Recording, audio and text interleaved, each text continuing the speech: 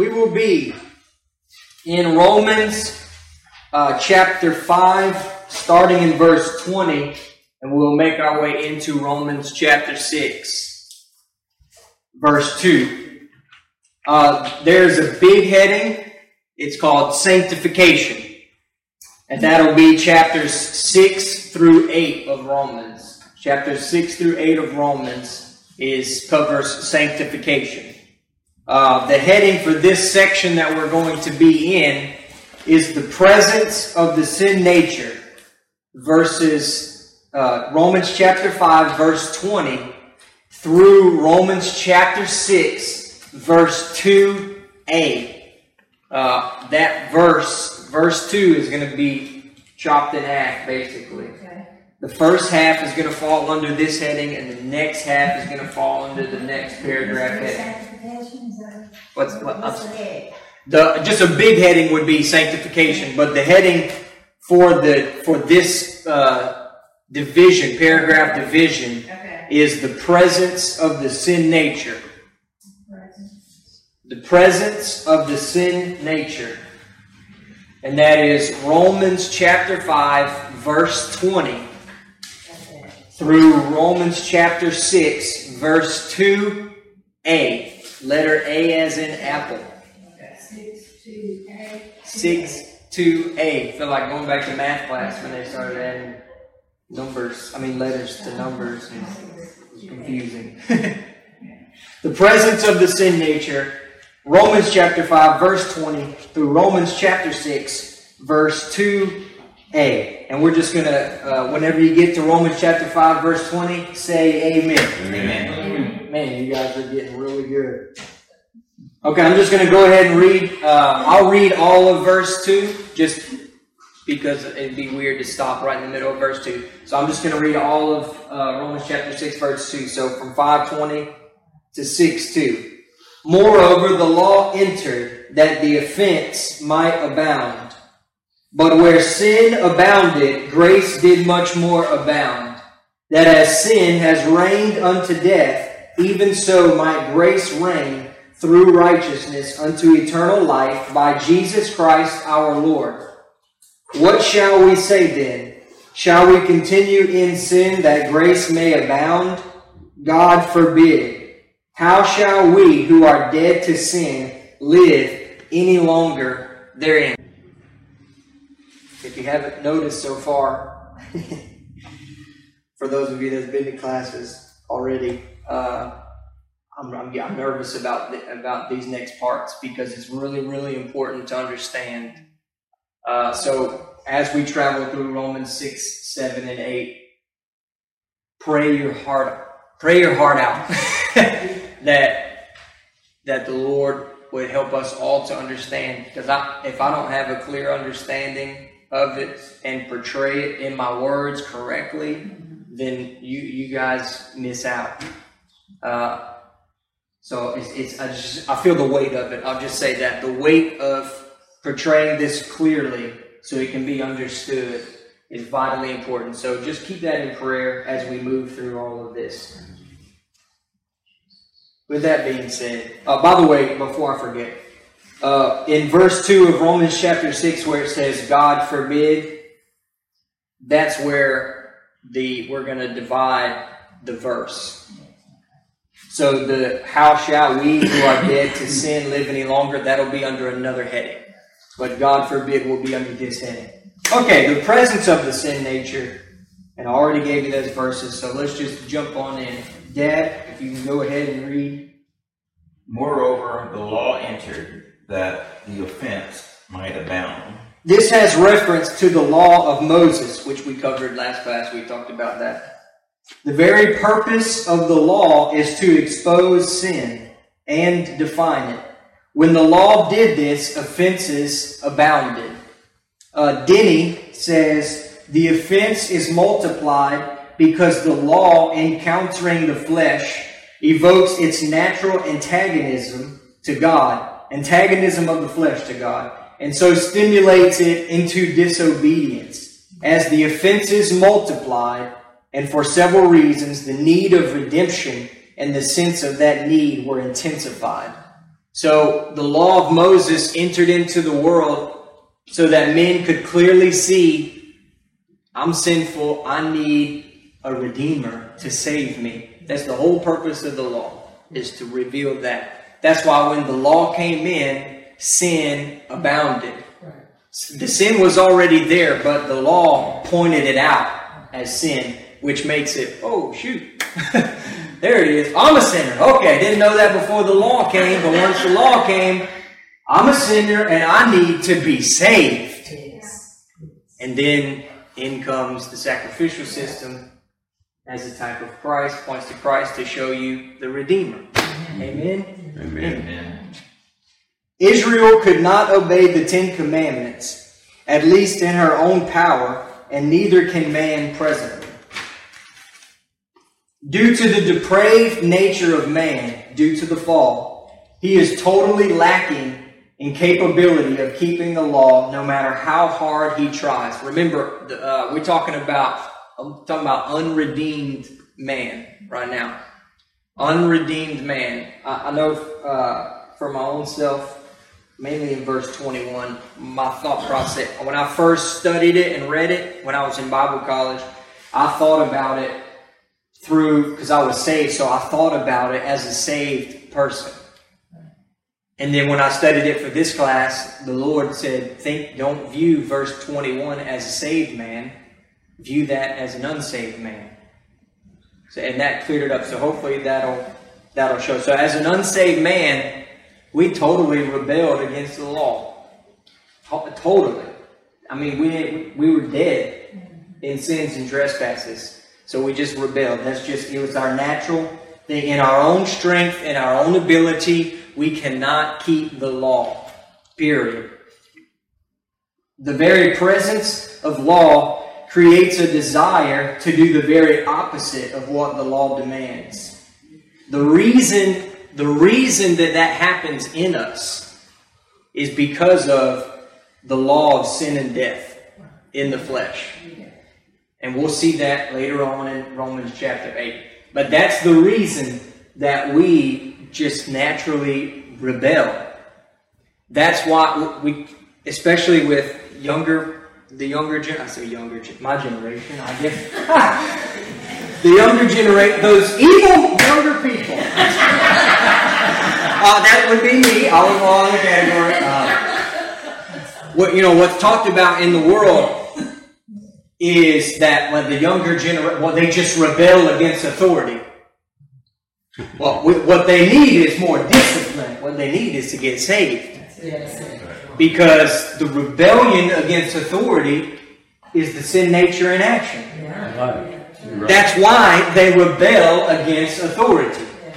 Before I got saved, my parents laid down a few laws when I lived in the house. You cannot do this. Well, guess what Tanner wanted to do?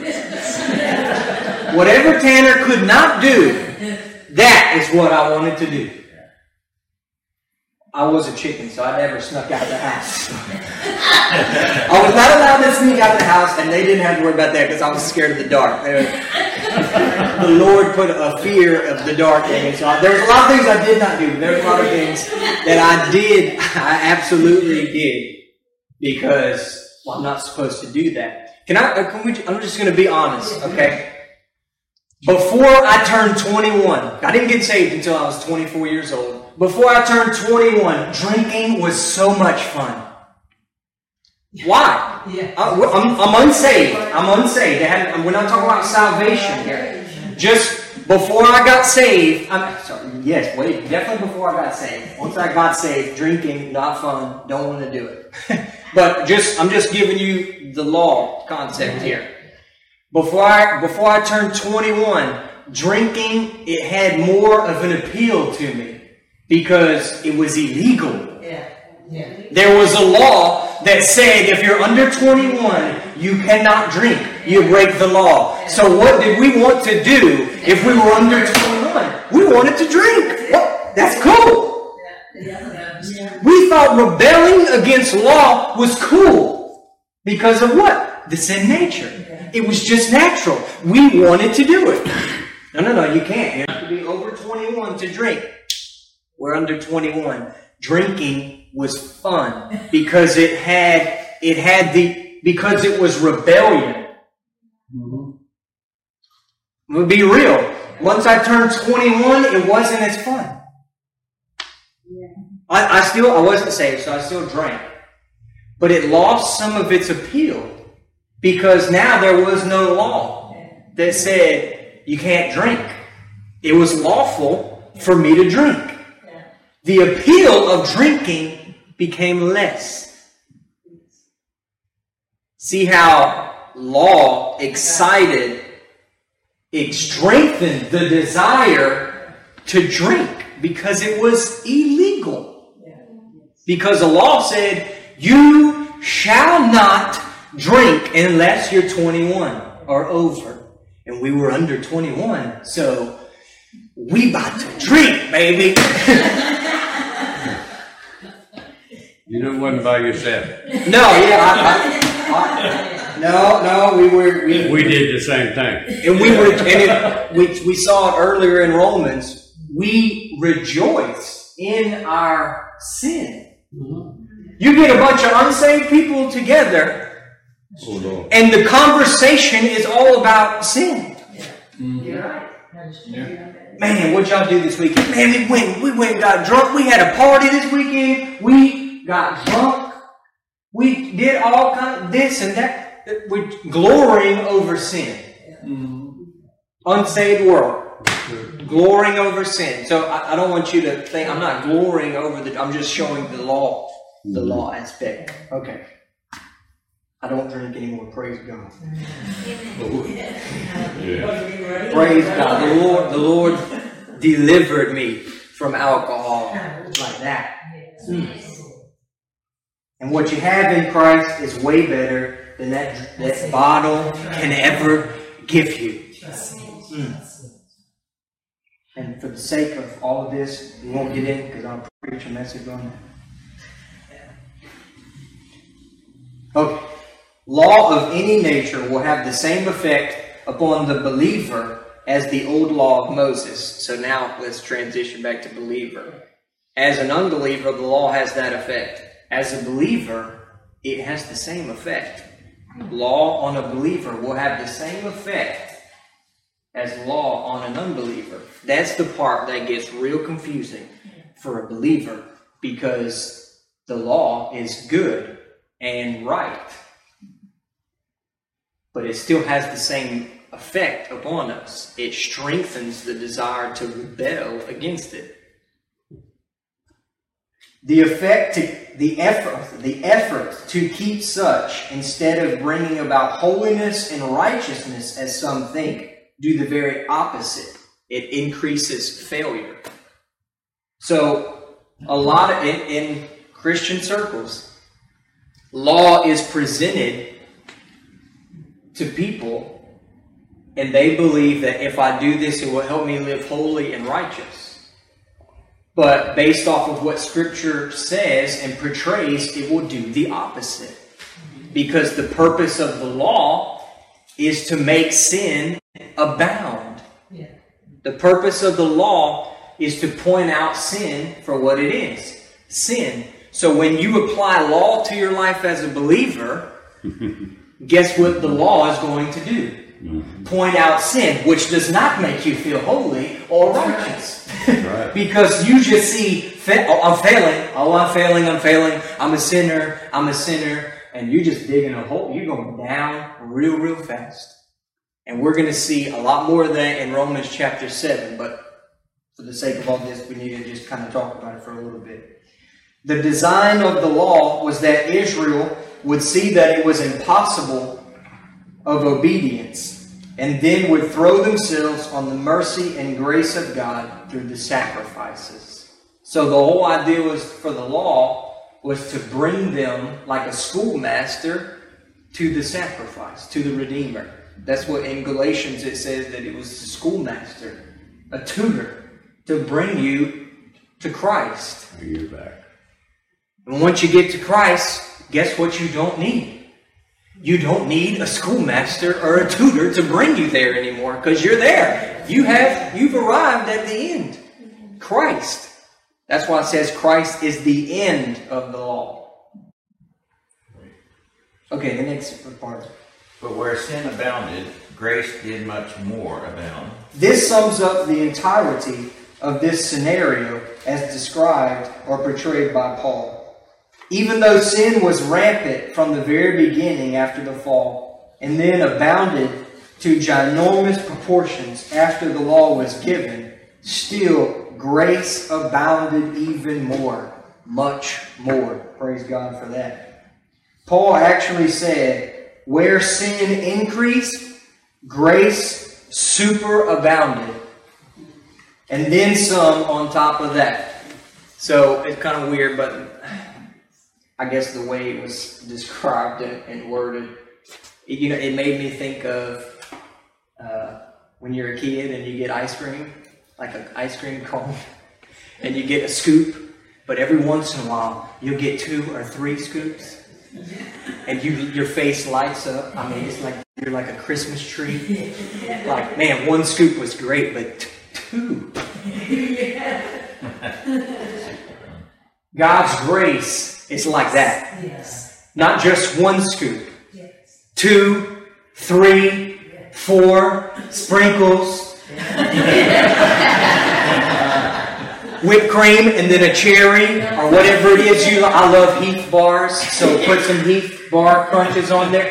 God's grace it doesn't just abound, it super abounds. Much more than you will ever have need of. That's how much grace is available. That's right. That's right. Okay, it's amazing what the Lord will use in your own heart and life and your mind to bring a picture to something. Now I want ice cream. Now I want ice cream. I agree with Heath bars.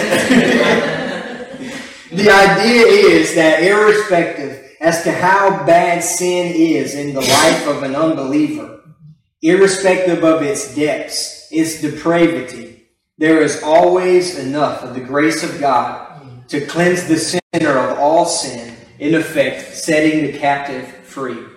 That's right. Yeah. Praise God for that. Praise God for that. If you think you didn't do too bad before you got saved, then you might just have an amen for that. See, but if you know before you got saved, now I was real bad off.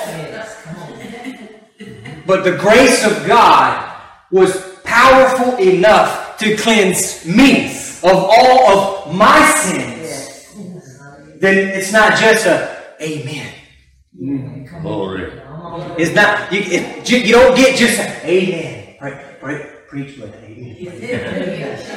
You won't have that reaction. That's not I'll tell you what you will have. You will have a Pentecostal fit. When the Spirit of God makes real to you that all of your past, no matter how bad, the grace of God is enough to erase it, then you get a glory to God! It's a different kind of reaction. But you guys might have just been, so it's just praise God. That's an ice cream pan. It's two of ice cream. The grace of God is so powerful that the worst of the worst, Hitler, the grace of God is enough that if he would have said yes to Jesus. That's right. That's right. See, now that brings a different picture to it. That'll give you, that's grace. That is power.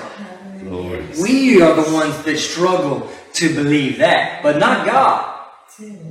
Because He knows the power of His grace. My Lord, I think it's in the book of Ephesians. When we got to that in Bible college, I rejoiced. It says that we are trophies of His grace. Man. That by the time this is all said and done, and it's all wrapped up, and we are in glory, you are a trophy in the case of God that says, my grace did that. It's not about you. Right. It's about It's about Him. His grace. At the end of it, it's His grace that shines.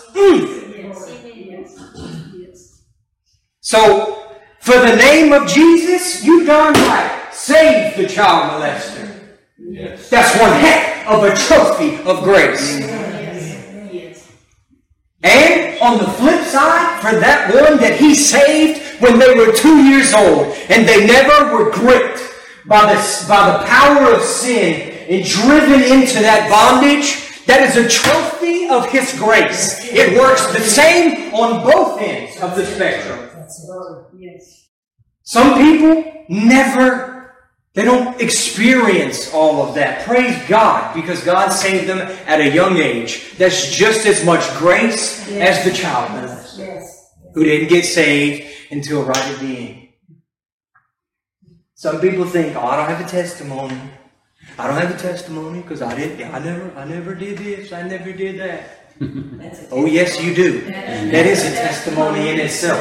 And each one of us have the greatest testimony that you could ever have. I am crucified with Christ. Nevertheless, not I that lives, Christ lives in me.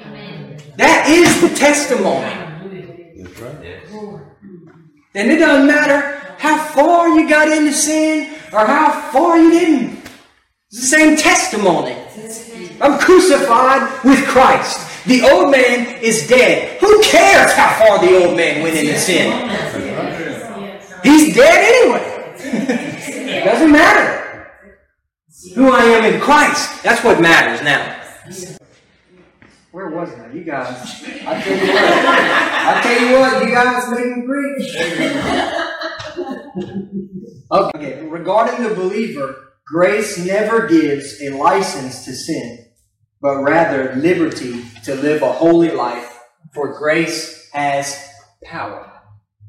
And we're going to see that as we move forward here. So, Dad, the next one. That as sin has reigned unto death. This is verse 21, by the way. I'm sorry I didn't see that. This refers to reigning as a king. Now, this is we covered a whole lot of stuff last class because I knew we're going to be slowing down quite a bit through 6, 7, and 8, but it's vitally important, which I said at the beginning, so now I'm just blah, blah, blah. Okay. So this refers to reigning as a king. Here, sin is personified and refers to a nature, the totally depraved nature of the unsaved person. So remember, we're thinking about this of what I was like before I got saved. Before I got saved, sin hath reigned unto death.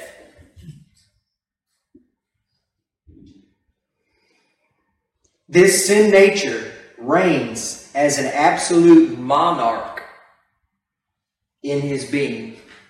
So the sin nature, before I got saved, the sin nature reigned over me like a king on a throne. In America, we have somewhat of a hard time picturing this because we have democracy. But a lot of people don't have democracy. It's a dictatorship. And whatever the dictator says goes, and you follow it. You don't have a choice. You can't choose. Nah, I ain't going to do that. You don't have that choice. A really good picture of this is if you go back to the book of Exodus and the children of Israel under the hand of Pharaoh. They didn't have a choice whether they were going to make bricks or not. That's right. Pharaoh said, make bricks. You made bricks. You made bricks. That's it. That's bondage. They were enslaved to Pharaoh. Before we got saved, we were enslaved to the sin nature. The sin nature said, before I got saved, it's time to drink. And I had a desire to drink, and I went and chased after that until I fulfilled the desire, and it promised life. But instead, I received death. And so it says, unto death, actually means in the sphere of death. Acts of sin don't reign, but the sin nature did reign in our life and heart as a king on a throne. Acts of sin is just proof and evidence that the sin nature is reigning like a king on the throne. And I'm not talking about, oh, I messed up. I'm talking about habitually, like a lifestyle sin. Well, guess what you got reigning? The sin nature is on the throne of your heart and the throne of your life, and you're enslaved to that thing. So do we all kind of get the sin nature? Before we got saved, the sin nature reigned like a king, and not a good king. An evil king on the throne of our heart that said, you will do this. And you couldn't say no. You think maybe Satan was helping you out? Oh, you had no defense against the sin nature. You helpless. Just like the Israelites, they had no defense against Pharaoh. There was nothing they could do. He said, build bricks, and you wasn't about to say no. No, I ain't gonna build no bricks for you. Yeah, you'd be dead. That's how it is for an unbeliever in the sin nature. The sin nature says, do this, you do it. Because you're a slave. And he's ruling over you like a master. That's how strong the sin nature is. It's not just like, sometimes I do, sometimes I don't. Before you got saved, when you were unsaved, your whole life was built around sin. Everything that you did pursued after sin. And if you did something nice for somebody else, it had selfish motives all over it. I'll scratch your back, you scratch my back. You didn't do nothing nice. That's sin. You did it for selfish gain. That's selfishness. And the sin nature is dominating you. Let's look at the paper. One of these papers. Got so many papers. Okay, let's see. The one that says the sin nature, and then it has grammatical clues and the sin nature defined. Luckily I have it all written down because I like to write stuff. Whenever you get that paper, just say amen. Amen. Man, you guys are just phenomenal. This is great. So, okay, let's look at the one. I'm going to get this paper before I follow along with you guys. Okay, it says the sin nature, and we'll look at the bullets. The word sin is used 19 times in Romans chapter 5, verse 20, through Romans chapter 6, verse 23. So I'm just showing you basically through this. I want to show you that it really does. It points to the sin nature, even though in the King James it says sin. Grammatical clues and all these different things show and reveal that it should have been translated the sin nature. And that's what the King James Version and the Young's Literal, that shows you everywhere that it says sin, that it should have been translated the sin nature. Now it says the sin in Young's Literal Version, but the sin nature, the same thing. If you read Scripture and plug in the sin nature instead of reading just sin, if you will understand Romans chapter 6 like you never have before. It will clear up so many different things. You know what? Let's go ahead and do Let's go ahead and look at that King James Version real quick before we jump back to this. And let's just read. Let's read the Young's Literal Version, so that way we can see. And I'm actually going to say the sin nature instead of just the sin. So, and law came in that the offense might abound, and where the sin nature did abound, the grace did abound. That even as the sin nature did reign in the death, so also the grace may reign through righteousness to life, age, during through Jesus Christ our Lord. What then shall we say? Shall we continue in the sin nature, that the grace may abound? Let it not be. We who died to the sin nature, how shall we live in it? And then it goes on. We could read through the rest of Romans, but that just gives you an idea of how it changes it. You can all of a sudden, it makes a lot more sense now, the passage. And it'll clear, if you had any wrong interpretations, it will help clear it up. So let's get back to the sin nature. Hey, the page that says the sin nature. Okay, I read it. Can you have that same concept throughout all Scripture? Not necessarily. Definitely Romans, and in 1 John, which we're going to see that a little bit later, in 1 John, it also has the same thing, but not necessarily everywhere. You have to go and look in the Greek and we'll see that on this page, grammatical clues and different things. Did you have your... That's what I wanted to say. It's different because the Greek word was different. Like, sometimes a sin as a singular article, like just the sin, is different than the sin nature. And I can't remember the Greek words, but I know that they're in our notes. And if I find it while I'm sitting there, I'll tell you what it is. But it's because the original words were different. They meant two different things. Right. I hope that clarifies. Okay. Okay, so let's just start over.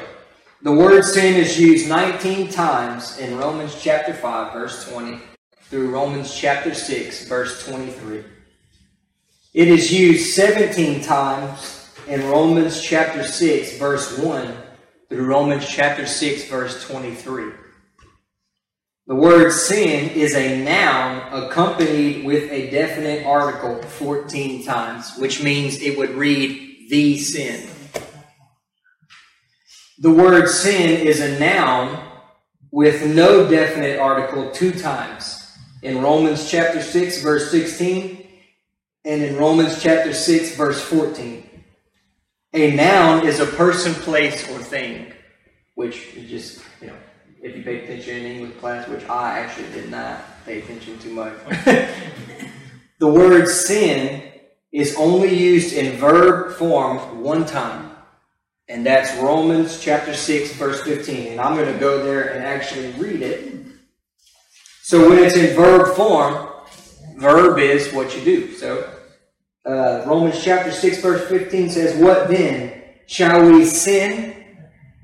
Because we are not under the law, but under grace." So in Romans chapter 6, verse 15, it's a verb, as in acts of sin. But everywhere else, it's a noun. It's used as a noun in the Greek. That's why you have to go look the word up in the Greek, and it'll tell you the my mind went blank.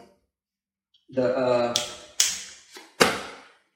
tense? Yeah, basically adjective, and whether it's an adjective, noun, or all of that, it'll tell you that. And that is because it's a noun, it can't mean acts of sin. Because a noun is a person, place, or thing. So that can't be acts of sin, because acts of sin, they're not a person, they're not a place, and they're not a thing. They would be a verb. So, grammatical clues to the sin nature. The word hamartia is a transliteration of the Greek word. Noun refers to a person, place, or thing.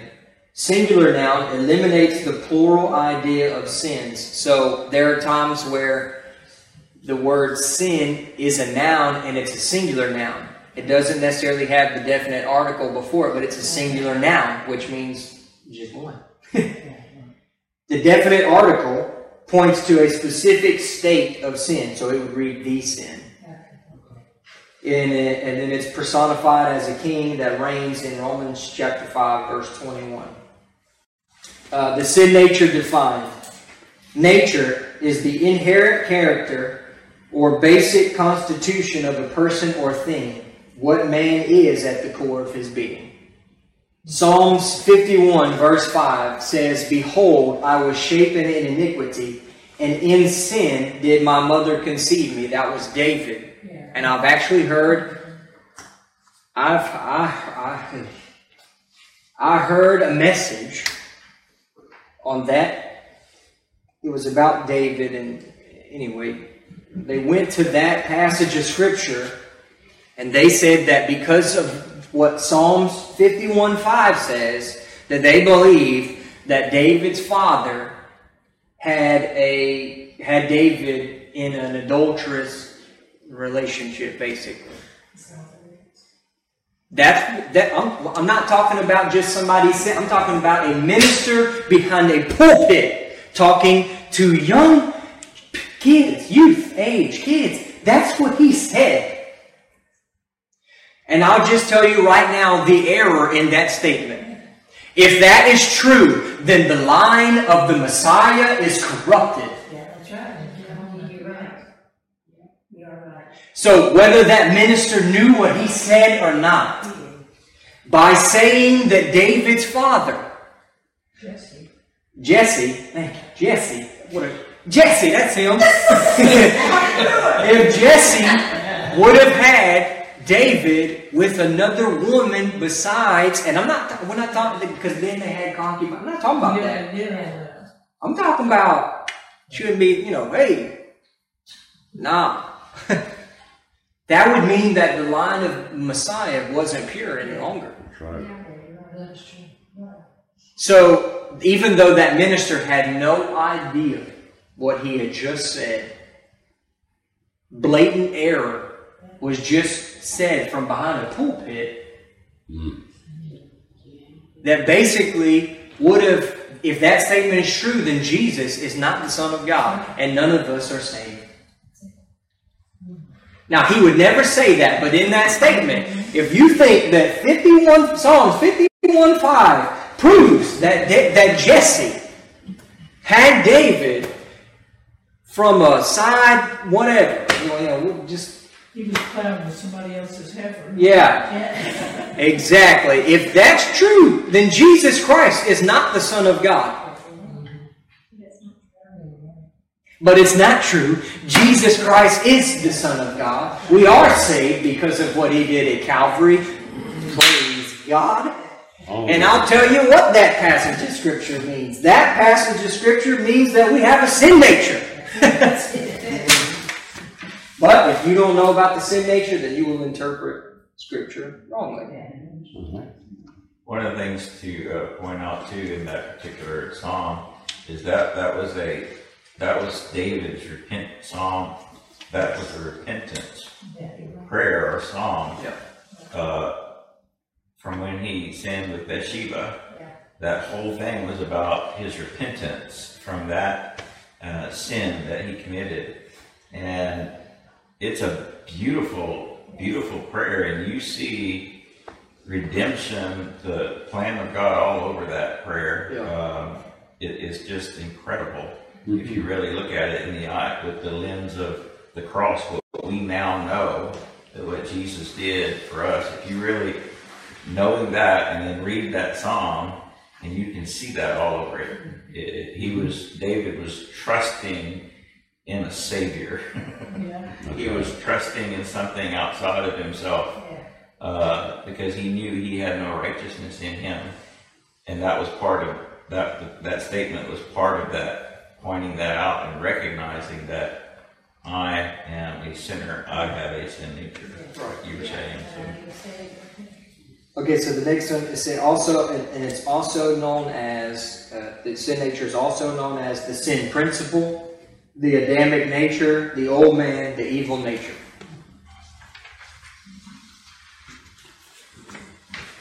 Okay, the biggest problem for us is not acts of sin, but the root of those acts of sin.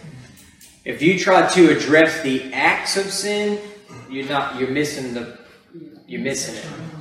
The problem is not the acts of sin. The problem is the root of sin. It's like if you have the flu, and with the flu, there are a bunch of different symptoms, right? There's coughing, fever, body ache. There's so many there's all these different symptoms. If you have the flu and you take cough syrup just for the coughing part of the flu, you might not be coughing, but you still got the flu. You'll still have other symptoms.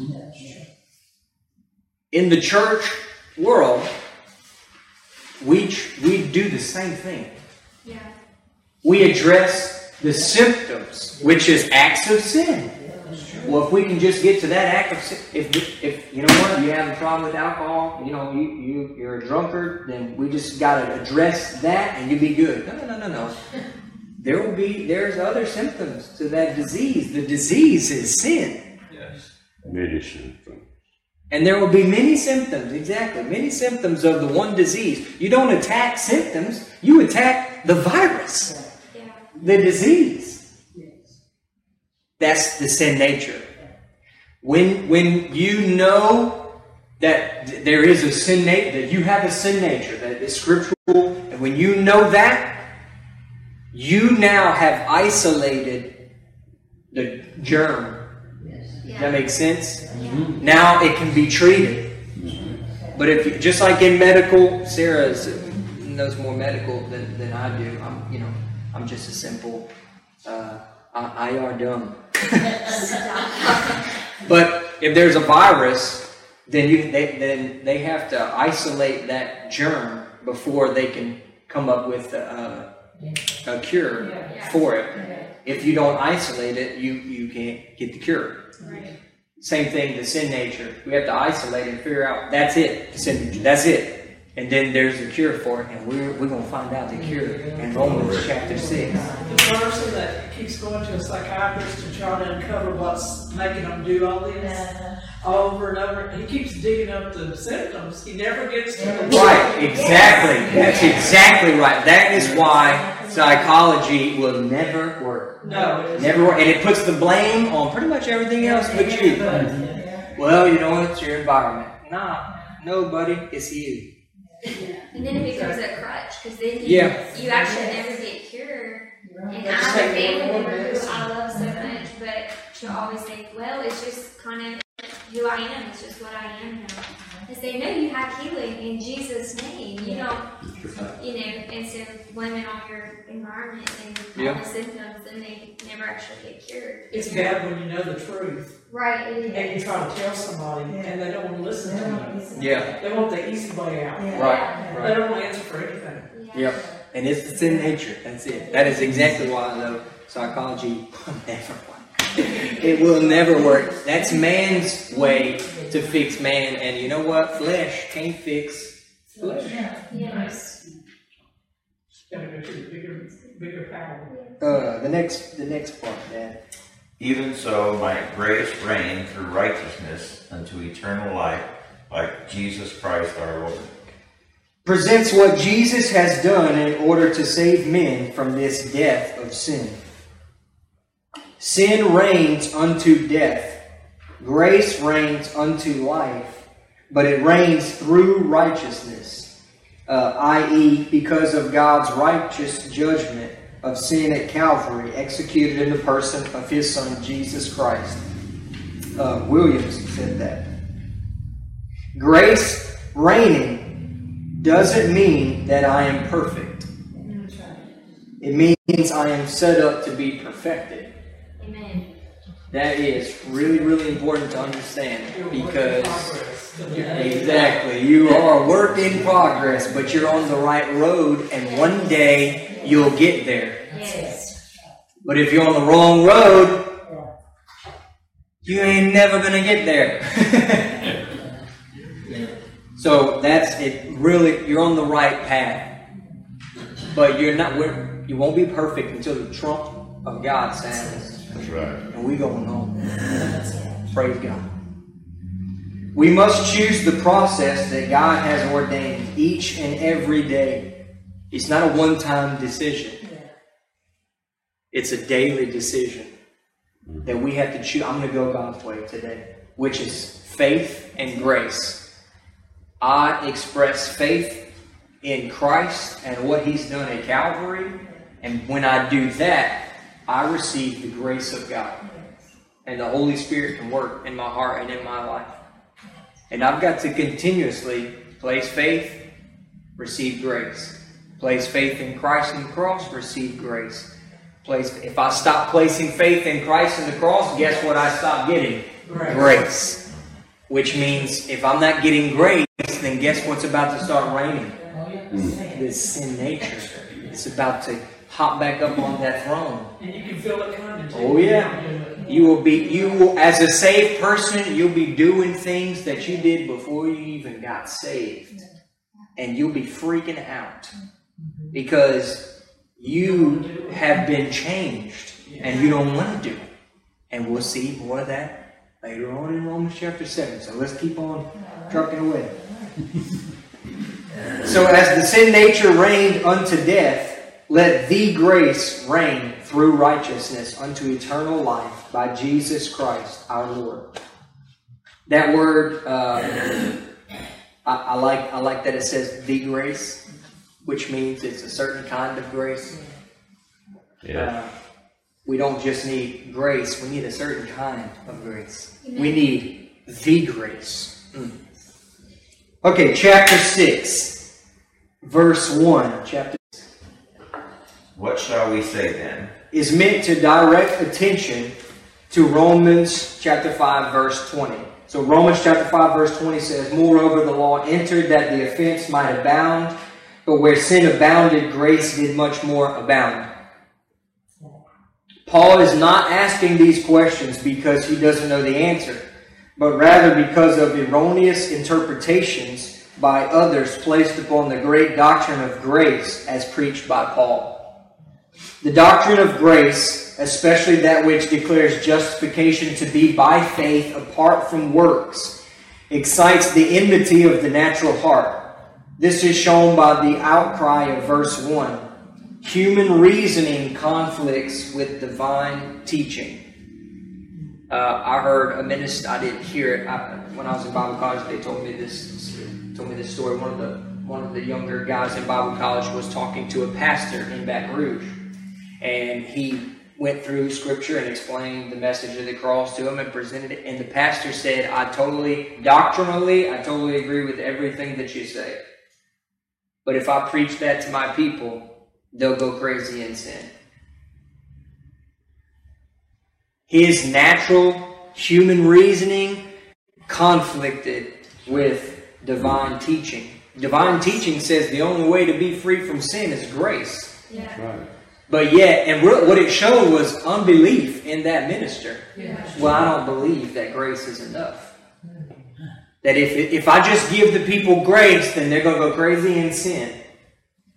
Brother, you give them law, they're going to go crazy in sin. Yeah, that's true. And there's no recourse. They'll just like it. There's no recourse from the sin nature. You have a bunch of hypocrites running around your church. Yes. Yeah, that's true. Because they'll have the mask of Christ on, but they'll be totally dominated by the sin nature. And you got broken believers that are saved and love God with all their heart, but they'll be miserably saved. Because they can't live victorious over sin. They're dominated by the sin nature. And that's not God's will for us. The next part. Shall we continue in sin that grace may abound?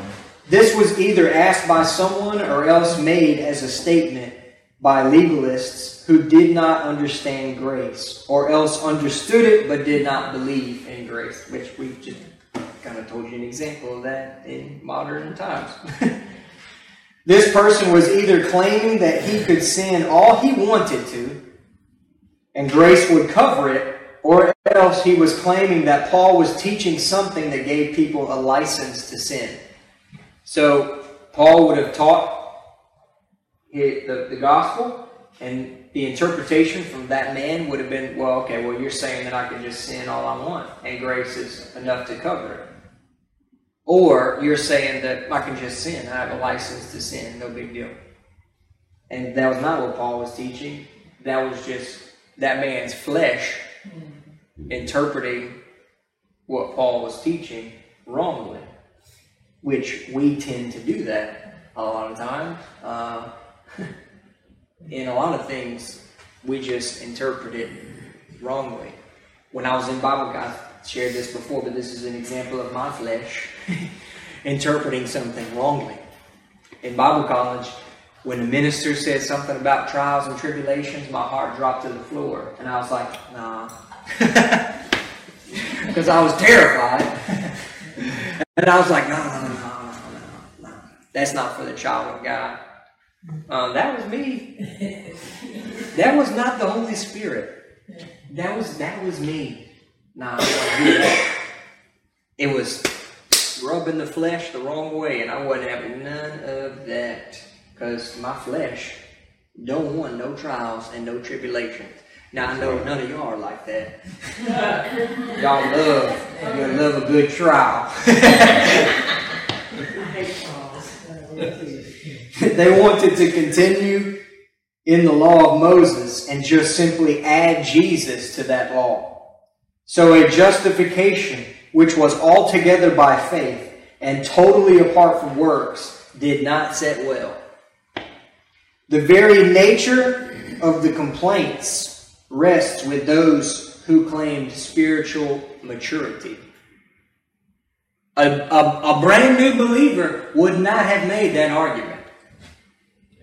Someone that is young in the faith and knows that they are not spiritually mature would not buck justification by grace because they just got saved and they didn't do anything to earn it. So they'd be like, "Where's God?"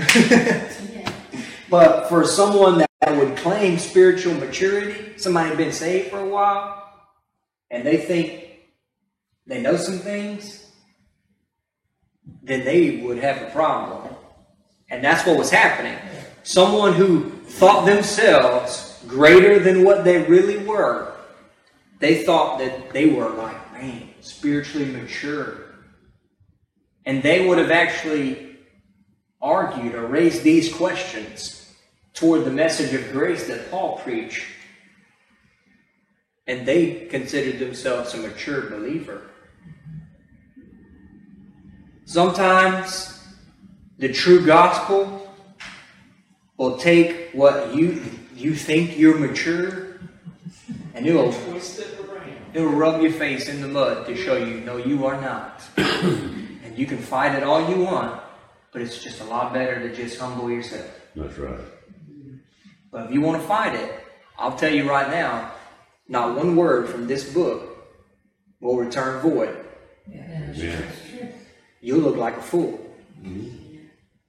That man that said that Jesse had a adulterous relationship, and that's where David would have been conceived in. Word of God will not come back void, my man. And Jesus came from the line of David, which means I know it was pure. The scripture says it had to be. So what happened? That man looked like a fool. But you can believe what you want. You can find it all you want. The definite article appears before the word sin in the Greek text. It would read, the sin.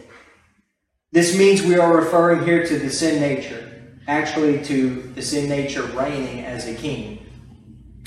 Every time the word sin is used in this chapter as a noun, substitute the word, the sin nature, in its place. I'm going to read this to you. You actually have it on that handout, actually, that Paul has. Yeah, can I borrow that real quick? Romans 6, 7, and 8. What I'm about to read to you is on that handout.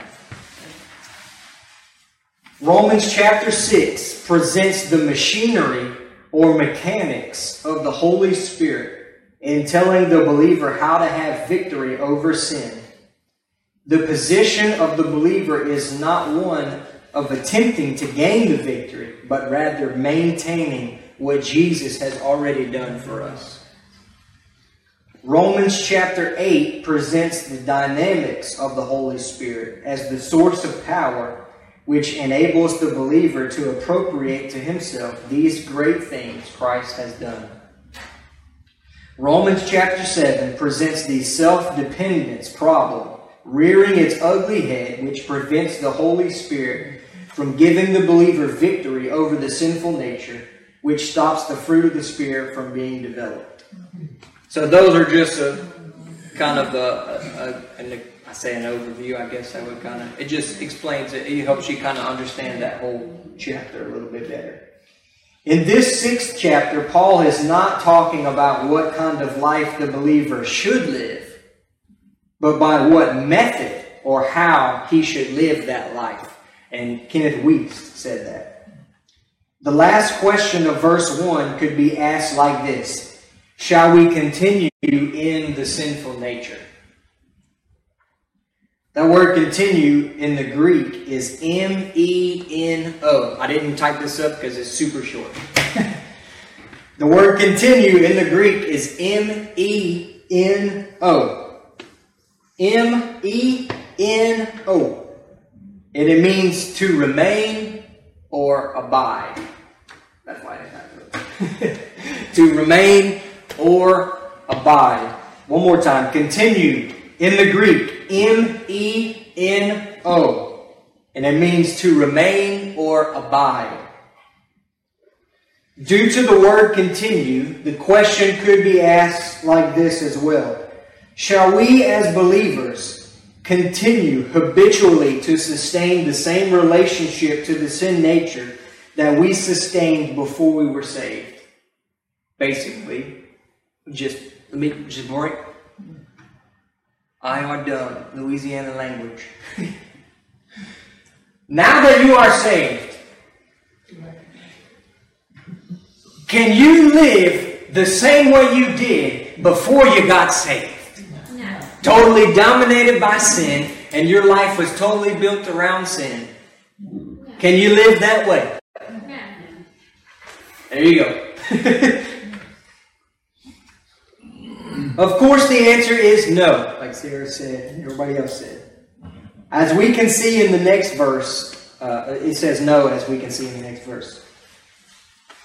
And yet, many believers are continuing to be ruled by this evil impulse. Now, I'm telling you right now, there are many believers right now that are saved. They love God with all of their heart.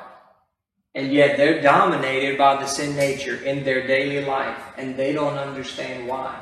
Some of them they've never even heard the teaching on the sin nature, that you even have it. They don't even know. All they know is that they see acts of sin in their life and they can't stop and they don't know what to do and they know they shouldn't be there.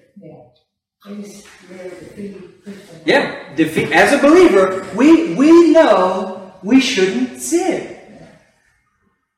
If you have the Holy Spirit that lives in your heart and life once you get saved,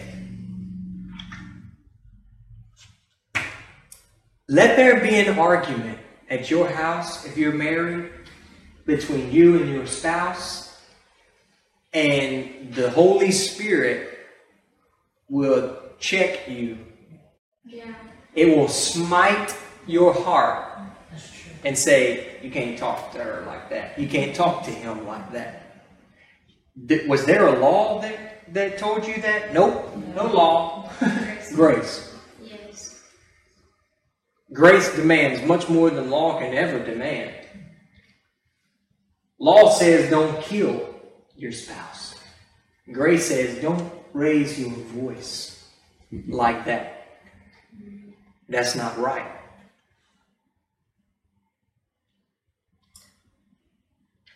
It's like the thing with, kind of like, you can go over with adultery, Yeah. Just if you, don't commit, it said don't commit adultery, but even if you just look at a woman to lust, you've committed adultery in your heart. Yeah. Yeah. But we don't, like I was saying, I had a moment where I forgot where I was going, but now I remember. We don't need a law to tell us right from wrong once you get saved. The Holy Spirit will let you know when you did something wrong. So, as a believer, you know when you sin. Yeah. Because You can't that, the Holy Spirit's going to say, no. So, there are believers all over the world that are dominated by the sin nature, and acts of sin are happening daily. And their heart is smitten with guilt every time, with conviction every time that it happens. And they have no idea about the sin nature. They have no idea how God has remedied the problem. They've never been taught how to have victory over sin. Instead, like my dad said this morning, they'll put on a dumb seminar about your marriage. Yeah. And yet, the reason that you're having problems in your marriage is because of sin. And the root of those acts of sin that's causing your marriage problem is the sin nature. But if you don't know that, so you try to address it, all the symptoms, and this is the way to do it. Well, you just need to communicate more. What you need is Jesus. You need the grace of God daily. Not just for ministry. I'm talking about daily. I need the moving and operation of the Holy Spirit in my life for ministry. But can I just be, I need it more in my daily living. I know how to get it in ministry. Get filled with the baptism of the Holy Spirit, because that's for service. That's not for victory over sin. That's for service. Scripture says the baptism of the Holy Spirit is for service. So we need that. Amen. And you know what? I can have the moving and operation of the Holy Spirit for service because of what Jesus did at Calvary. That's right. Praise God. But how to get it in my daily life, that's different. And if you don't understand that, then you'll be dominated by the sin nature. And you'll have all these problems, which a bunch of Christians do. And if they weren't having these problems, then we wouldn't have seminars for marriage. Yeah. Or you can plug in whatever you want to fill in the blank. We wouldn't have to have those. So the fact that we have to have those tells me already that Christians all over the world are being dominated by the sin nature. That's why there's problems in the marriage. That's why Christians drink. That's why Christians love the world. Now, notice I'm still saying Christians. They're still Christians. They have accepted the Lord as their Lord. They've accepted Jesus as their Lord and Savior, and they believe. But yet, dominated by the sin nature, and even though they love God, they still, at times, look like they are not saved. And they still do things that an unsaved person would do. Like drink regularly. A lifestyle of drinking. A lifestyle of fornication. I mean, Scripture actually bears this out. So, a lifestyle of jealousy, of envy, of malice, of wrath, of hate. Lifestyle. Save people. And they love God. They love God. They're not hypocrites. They love God. They really do love God. But they've never heard about the sin nature. They've never been taught. So they're saved, but miserably saved. Because every day they feel guilty as all get out. And they're living in condemnation. Yeah. Even though that God has purchased so much more for them. As believers, we live so far below what we have in Christ. Yes. We have an inheritance in Christ that's so great, but yet we live like Like, well, I'm just trying to get some, and we're just trying to get some crumbs from God. And people even use scripture for it, because there is a passage where the lady said, You're right. just crumbs. And they say, if I can just get some crumbs, that's all I need. Honey, scripture says that he'll set a table in the presence of my enemies. Not some crumbs, a table. Yes. Lord. Thank God for some crumbs. But why would I want crumbs when I can have it all? You can eat buffet.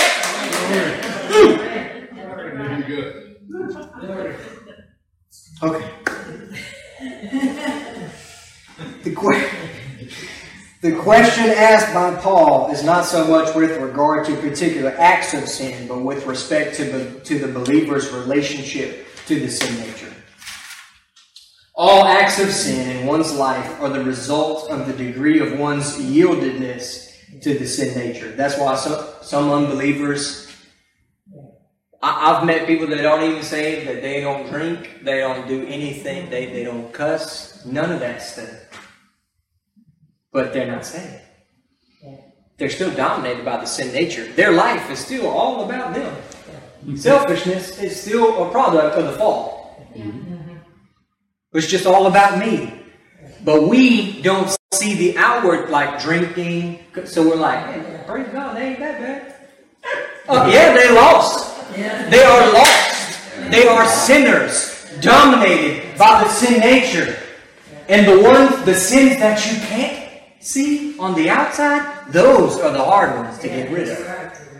Drinking, the big five, gambling, drinking, gambling, fornication, what's some other ones? Adultery. I mean, we got those.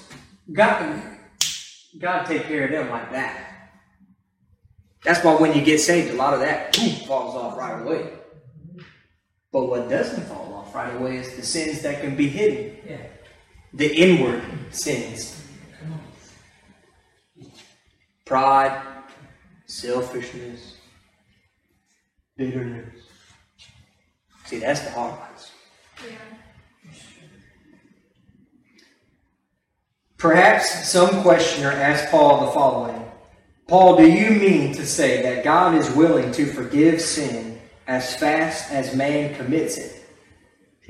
If that is the case, shall we who profess to be Christians continue to sustain the same relationship to the evil nature which we did before we were saved, thus allowing acts of sin to enter our experience, thus allowing God to forgive those sins and display His grace? So you mean to tell me, Paul, that you're saying that I can just commit acts of sin and God will forgive it just as fast as I commit? So the more acts of sin I commit, then I'll learn greater of His forgiveness and grace. Because as I sin, what do I need? Grace. And so my sin actually magnifies the grace of God. That's the idea. That's the thought process. Is that what you're saying, Paul? The question then simmers down to the relationship of the sinful nature to the Christian. And Paul gives his answer. Verse 2. God forbid. God forbid. Paul answers the question. Away with the thought, let not such a thing occur. And actually in the Greek, it actually brings out really, Paul didn't just say, nah. No, he was actually pretty emotional and pretty strong about it. It was an emotional response that was like, no. Yeah. That thought process is garbage. Throw it out. Yeah. Right. That's really what Paul is saying to that. That's right. Which is absolutely right. That thought process is garbage. Throw it out. And we are not going to get into the next part, which I figured was going to happen. The next part is the believer is dead to the sin nature. And that's the second half of verse